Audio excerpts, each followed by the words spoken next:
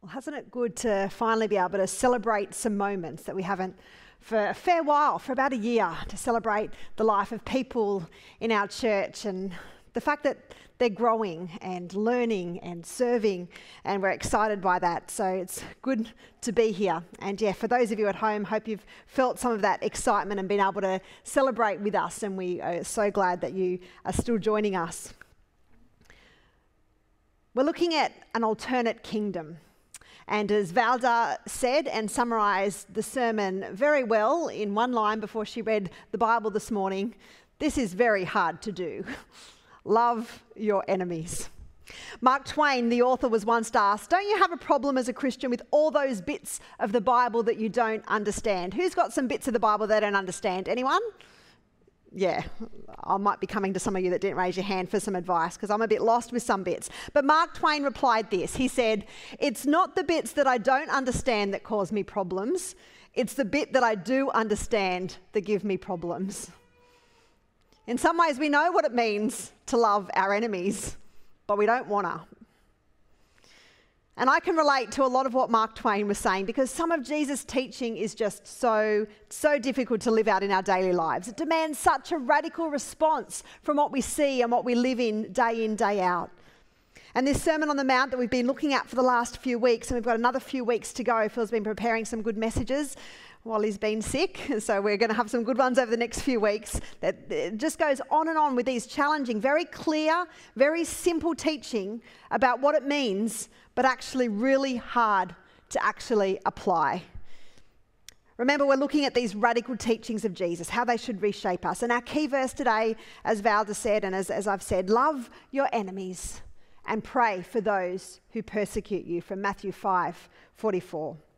Now, I know what it means to love my husband and my family. And sometimes that's trickier than others, but generally speaking, it's pretty easy to love them, generally speaking. Yeah, it feels like saying, yeah, I win. He won't get a Valentine's gift. We're really not into any of those things. We're going to go to the soccer. That's a pretty good way to celebrate, right?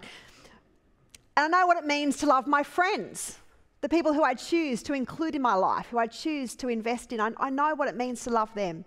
But how on earth am I expected to love those people who have deeply hurt me in the past, or who at the present time are trying to undermine me or are hurting my life through what they say behind my back or how they treat me? How on earth am I supposed to love them? The word enemy means, generally speaking, an unfriendly opponent. So an enemy might be someone that hates us or that seeks us harm or seeks to cause us trouble, but it also can be someone that's wronged us in the past. An enemy can be someone that's just on the opposing side, so we might not even know them. Someone that has a different view or value or belief to what we have. And there are lots of areas where we can't find enemies. And if you can't find them, well, it's actually really not that hard to make an enemy. Just take an opposite side to someone and you've pretty much got one.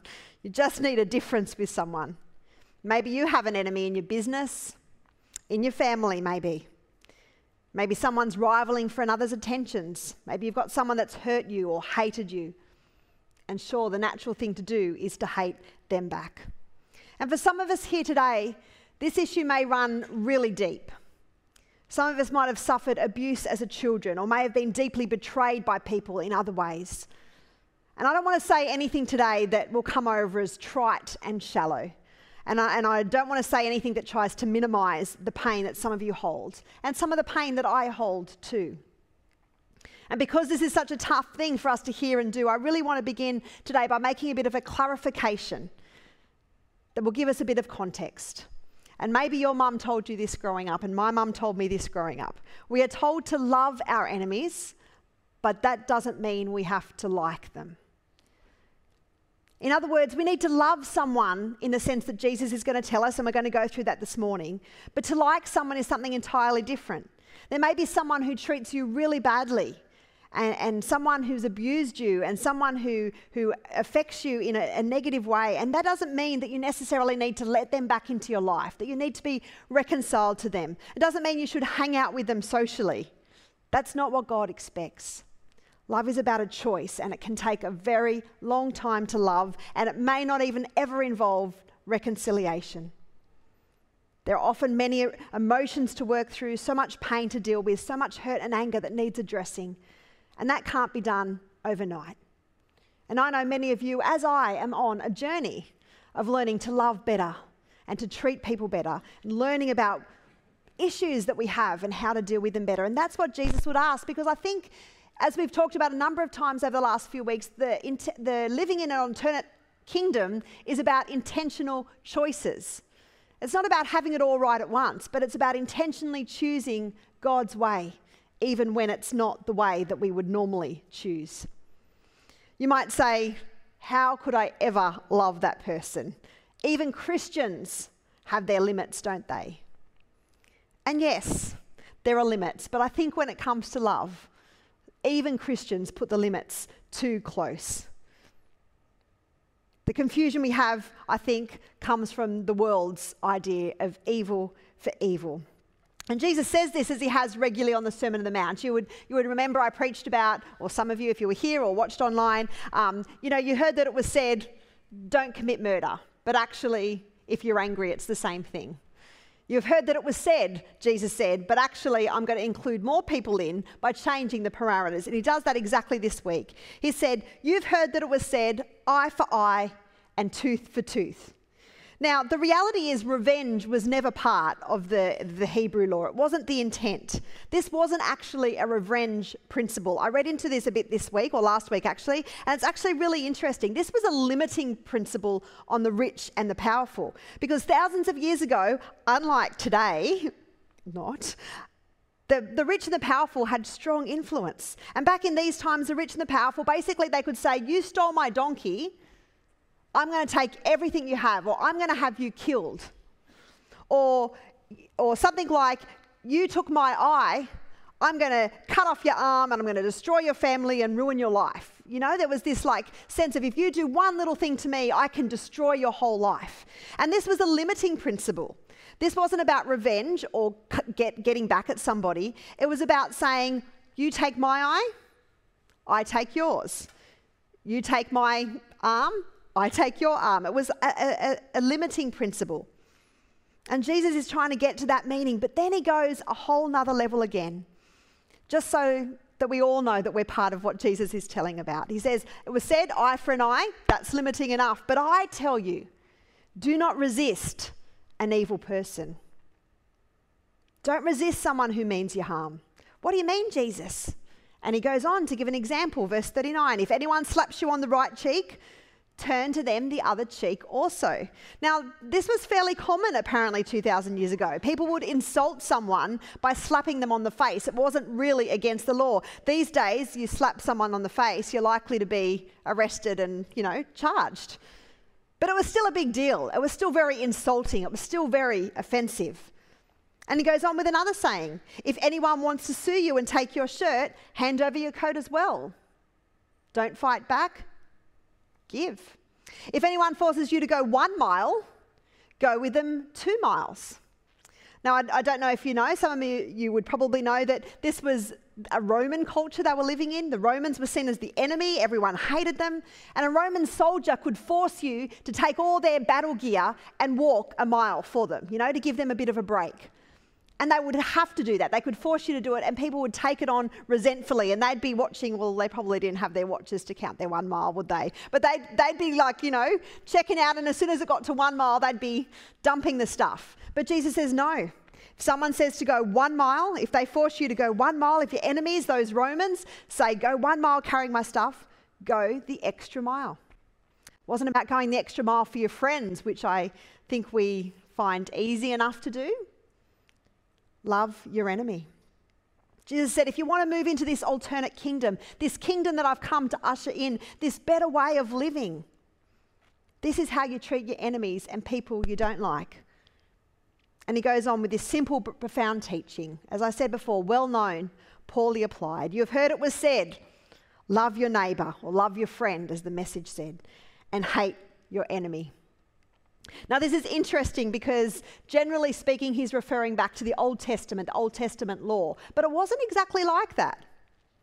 They've kind of twisted the words of even these early words of Leviticus. The people had come to believe something which seemed to be common sense, but wasn't even actually the point in the first place. When Jesus said, "You've heard it said, you shall love your neighbour and hate your enemy," he was referring to this verse, Leviticus 19 verse 18, which says, "You shall not take vengeance nor bear any grudge against the sons of your people, but you shall love your neighbour as yourself. I am the Lord." Pretty clear teaching. But the problem was, over time, it became, a bit messed up. They dropped some bit and added something. You notice what they've dropped? They've dropped the "as yourself." They've dropped the extent of love. They've dropped the definition of love, loving somebody as you love yourself, to really take care of them and their feelings and want the best for them.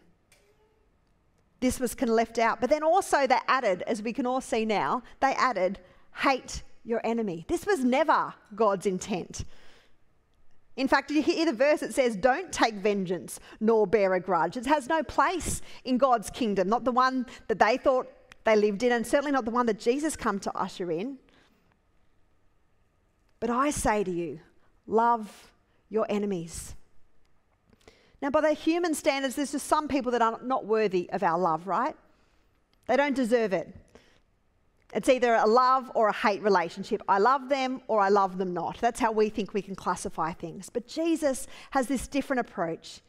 He says instead of a love or hate relationship, he says a love for hate relationship. If someone hates you, what do?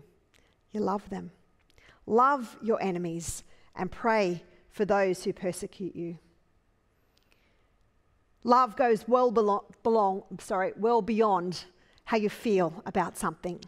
It's a decision. A decision to sometimes do something that's the opposite of what you feel like doing. Let's rein it in a bit to people that we do like. I remember when my kids were young, one night got a knock on the door. I didn't get your permission, Bradley, to tell this story, Brad, but you were like 3, knock on the door, "Mum, I've thrown up." You know what enters my head? I just want to sleep. I'm going to be up for hours, got to go clean it up, change the sheets.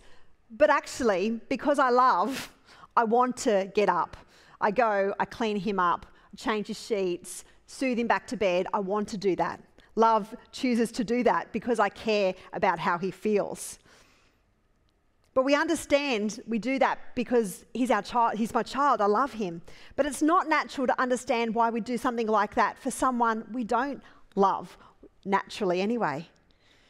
So that's why love is about having enough concern for someone else's well-being, that we choose to do something that's not what we naturally would want to do. It's tough teaching from Jesus, but the practice of loving our enemies is at the heart of the Christian faith. And as we learn to love our enemies, there'll never be any greater demonstration to the world about the love of Jesus. And that's what Jesus came to show. He came to show the world his love, and he wants us to be a part of them. And I want to say, if there's one thing the world needs from the church today, it's a community of love, where people are not judged, a community of kindness that will not tolerate gossip or condemnation, where we don't talk about people behind their backs, we don't classify them, we don't discriminate against them. When people do that, others call them out for doing it. That's what the world needs the church to be. It needs to be countercultural. It needs to be alternate. The world needs the church to be a place where only kind words are spoken, where even when we don't feel like it, we intentionally seek to say and do nice things to one another, because that is choosing love. Love your enemies using words and actions. And Jesus says, and while you're there, pray. Pray for those who persecute you. No, he's not saying we should pray for them to be struck by lightning, just in case you were wondering whether this was a revenge thing as well. He's not saying that we should pray that their house would fall down on them or that they'd have bad things happen. Rather, he's saying we should pray on their behalf to God. We should pray that God would act in their lives. We should pray that they would be blessed by God, not continue to be our enemies, but that they would see the truth and they would come to understand God and his kingdom. And you know, we've preached on prayer a fair bit, because prayer does 2 things, right? It changes situations. We know prayer works. Prayer is powerful. It changes the things we're praying about. But it also changes us. When we pray for our enemies, we're entering a God-like activity. We begin to see people through God's eyes. Prayer causes us to be more compassionate. Perhaps this is why Jesus encouraged us to pray for our enemies. There's an old hymn, haven't sung for a while. We sung it a couple of years ago. I was going to use it this week, but struggled to fit in everything this morning. But the song's called What a Friend We Have in Jesus. Beautiful words. Oh, what peace we often forfeit. Oh, what needless pain we bear. All because we do not carry everything to God in prayer. And the last verse says, do thy friends despise, forsake thee? Take it to the Lord in prayer. In his arms he'll take and shield thee. When you pray about the issues with your enemies or your friends who become your enemies, God, it says, in his arms he'll take and shield thee. Thou wilt find a solace there. God does something to us. God helps us to find the peace and the security that we need to cope with our enemies. So why? Why this weird command to love our enemies? Why is it so important? If we're going to pursue something so contrary to what we're used to, so contrary to what comes naturally, we need to have a pretty good reason for doing it, right? And Jesus gives that in verse 45, I think, why we need to love our enemies. He says, that you may be children of your Father in heaven. There's one reason to love your enemies. You should do it because it's just what God would do, and you're part of his family. That's the way God treats them. When we love our enemies, we demonstrate that we are God's children because we act the way he does. We live with the family likeness. We prove our relationship with Jesus and that he's our Father. And Jesus gives us two examples of how he does this. It says, he causes the sun to rise on the evil and the good. It doesn't matter whether we're good or evil. God gives us all his sunshine. Even if we don't acknowledge him or we don't officially belong to him, he gives the world, the whole world, his light, his warmth, his sunshine that makes their food grow. And then it goes on to say again in verse 45, and sends rain on the righteous and the unrighteous.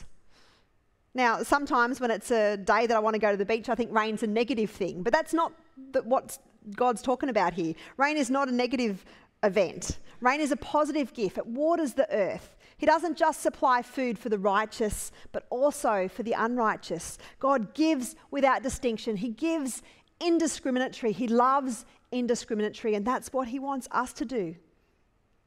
And the reality is, if you want to be a little bit honest with me this morning, sometimes we hate that. We say, it's not fair, God. I'm obeying God as much as I can, and my life seems to be falling apart. And I look at my neighbour, and his lawn is so much greener than mine.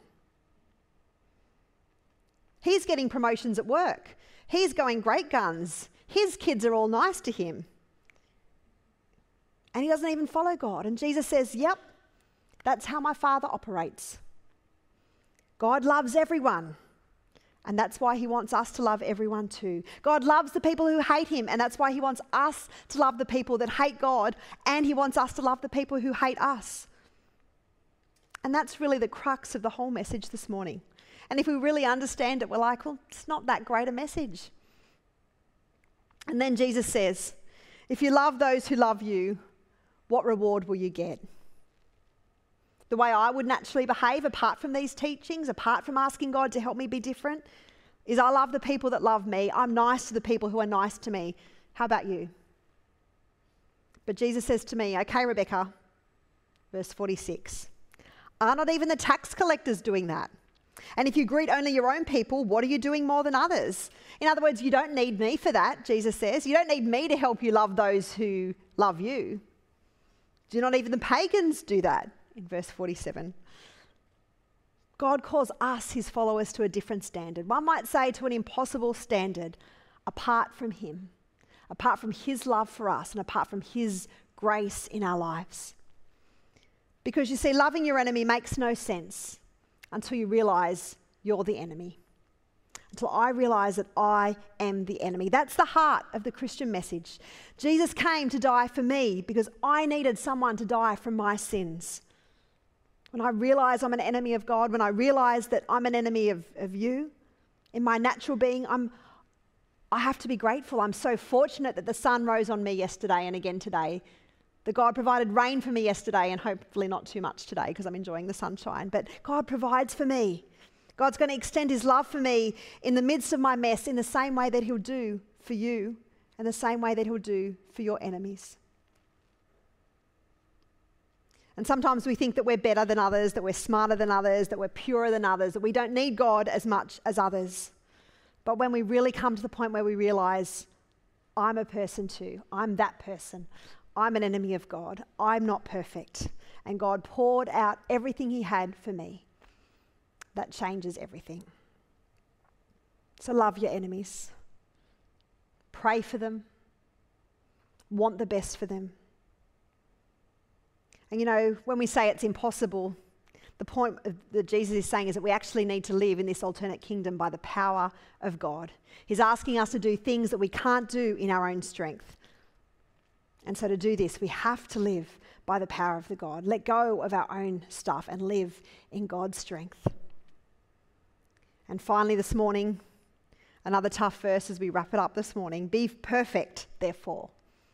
Be perfect, therefore, as your heavenly Father is perfect. What? Rebecca, you've just said you're not perfect. And God's saying, be perfect. That word perfect in Greek is often translated mature. And I don't know if you had a chuckle when you heard Valda read this morning. I love it from the Message paraphrase. I feel like it really gives us some understanding about what we need to do this morning. It says, in a word, what I'm saying is this: grow up. Your kingdom subjects now, live like it. Live out your God-created identity. Live generously and graciously towards others the way God lives towards you. Grow up. That's the message today. It's not hard. It's not easy. It's hard. But actually, as people of God, grow up. Look to him. Grow closer to him. It's not up as in the standard of the world, but it's up in the kingdom, closer to God, less about me and more about God. My daughter's turned 18 a few weeks ago and they've complained a couple of times in the last couple of weeks. I don't like this adulting thing. Adulting is hard. Being a follower of Jesus, it's hard. And there's that acknowledgement in the scripture today. Growing up in God's alternate kingdom is hard, but God calls us to the hard, to the better alternative. And I invite you to rely on his strength and ask him to help you do that this week. Let's pray. God, the parts of the Bible that seem simple and clear and that I understand the best also seem very hard.